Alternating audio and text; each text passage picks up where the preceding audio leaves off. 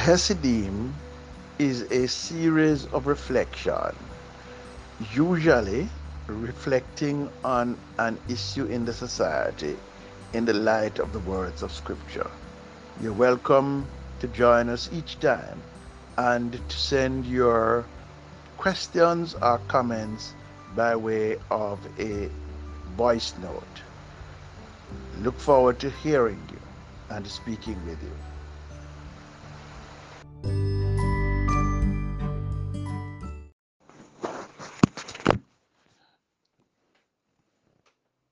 I want to talk to you today about a time to dream again. And my thoughts are drawn from Psalm 126, which is the seventh Psalm of Ascent.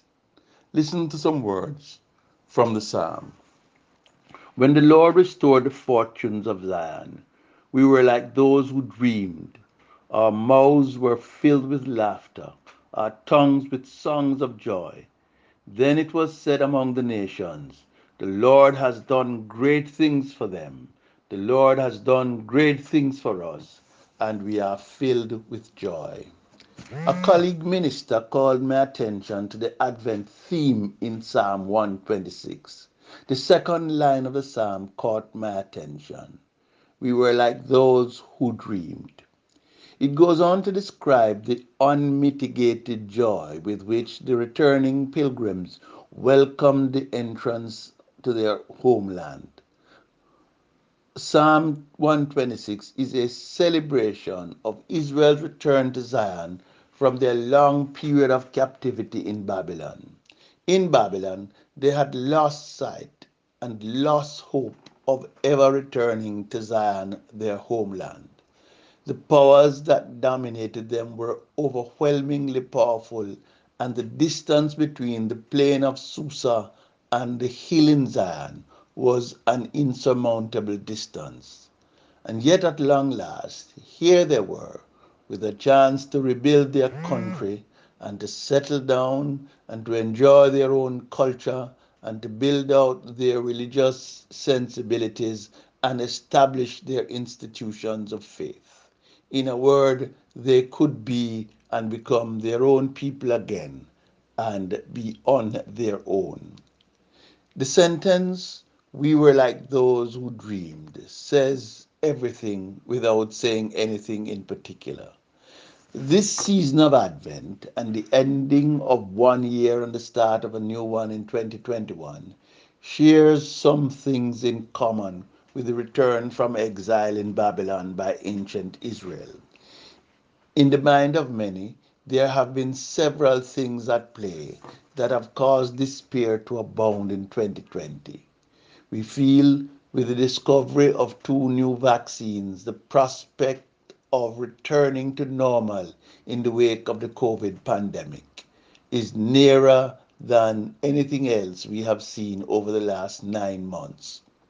Also, we have seen the end of a regime with global reach that has been marked by cynicism and narcissism in a way that threatened the peace and stability of the world.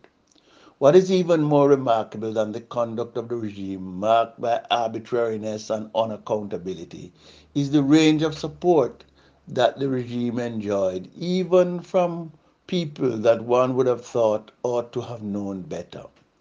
But as we mark the season of Advent and come to the edge of the new year, both things seem to almost have run their course. The long nightmare has almost turned into a beautiful dream.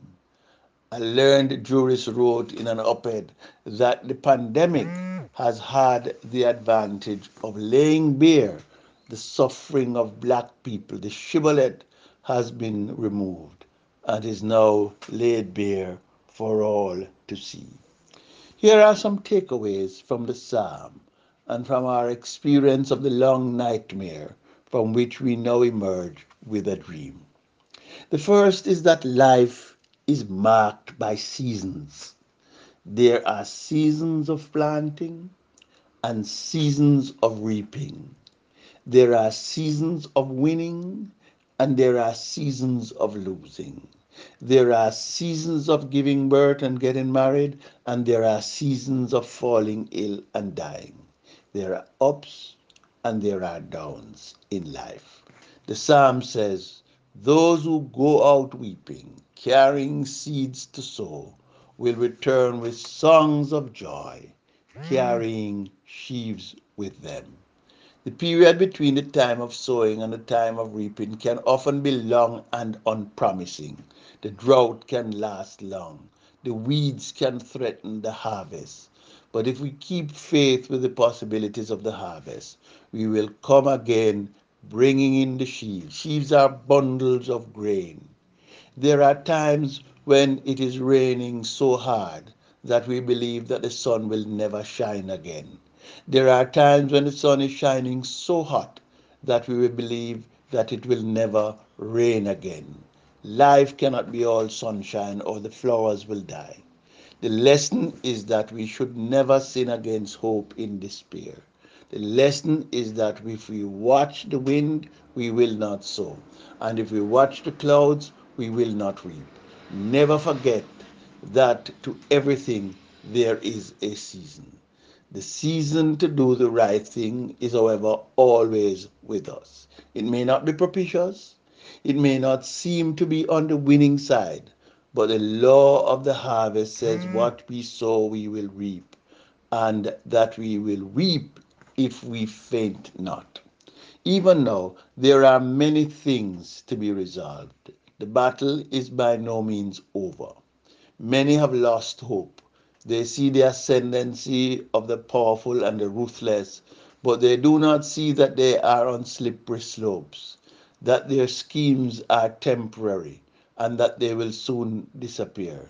Many are tempted to adopt their strategies to do things their way because they are winning. But theirs is a Pyrrhic victory. They win the battle but lose the war. It is not so much who wins, but what wins. It is righteousness. It is right that win. It is unrighteousness and wickedness that lose. It is in unrighteousness and wickedness that there are the things that are the seeds of their own undoing. When the powerful boast and strut their stuff, they sound almighty and invisible, and their reign of terror will last forever. But in the seasons of life, they have their moments. But also in the seasons of life, their moments come to an end. They are not almighty after all. They are mere men standing on feet of clay and feeble as frail. Second, dreaming is an act of faith in God who controls the future. It is well said that the artists are the prophets of the future. It is those who imagine and depict the possibilities of a better tomorrow. That, however, is not a mere wish. It is faith in God who vindicates God's people, the God who fights for right and for justice. The psalmist declares of the recently returned pilgrims to Zion after the long night of captivity, who were like those who dreamed.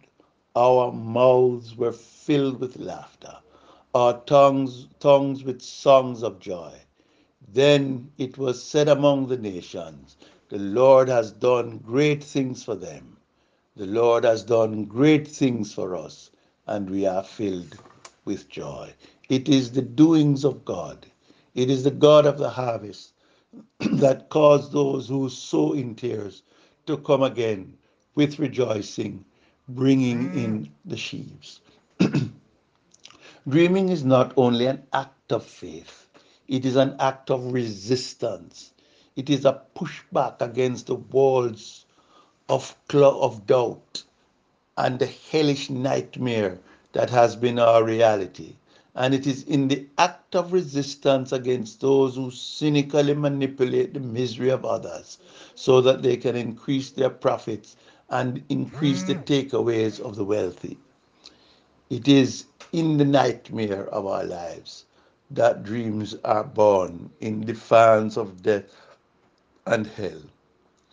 When we say it is time to dream again, we're calling on each other to summon our better angels and to imagine and to hope and to dream of better. We should dream for a better day for our race. This year, this is the year when the world was given a dramatic parable of the knee on our necks for too long so that we cannot breathe.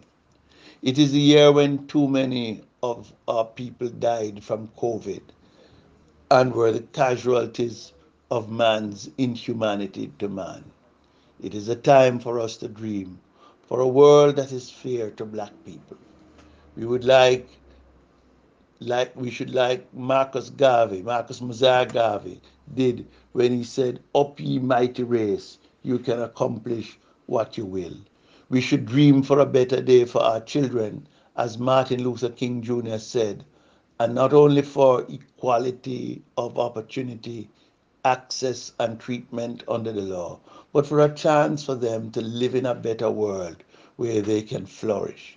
We should dream for a better treatment of Mother Earth so that clean water and better air quality should be available to all. We should dream for a better governance, the tyranny of the powerful and the wealthy to be broken so that health and education and a better access to housing so that we can have stronger families, for cities, so our young women can go about their business without being mugged or molested. We should dream for our young men to be able to live out their years instead of being the victims of violence and misadventure. We should dream like Abraham for a city with foundation whose builder and maker is God. We should dream like the prophet Micah for the earth to be filled with the knowledge of the Lord, like the waters cover the sea, for the lion and the lamb to lie down together and a little child to lead them, when swords are beaten into plowshares and spears into pruning hooks. We should dream like John the Divine to see the heavenly city, the New Jerusalem, coming down from heaven, dressed like a bride adorned for her husband. And God shall wipe away all tears from our eyes. Our mouths are filled with laughter because our dreams cannot die, and we will be victorious because it is the doings of God and it is marvelous in our eyes. When the Lord restores the fortune after 2020, we will be like those who dream. Amen.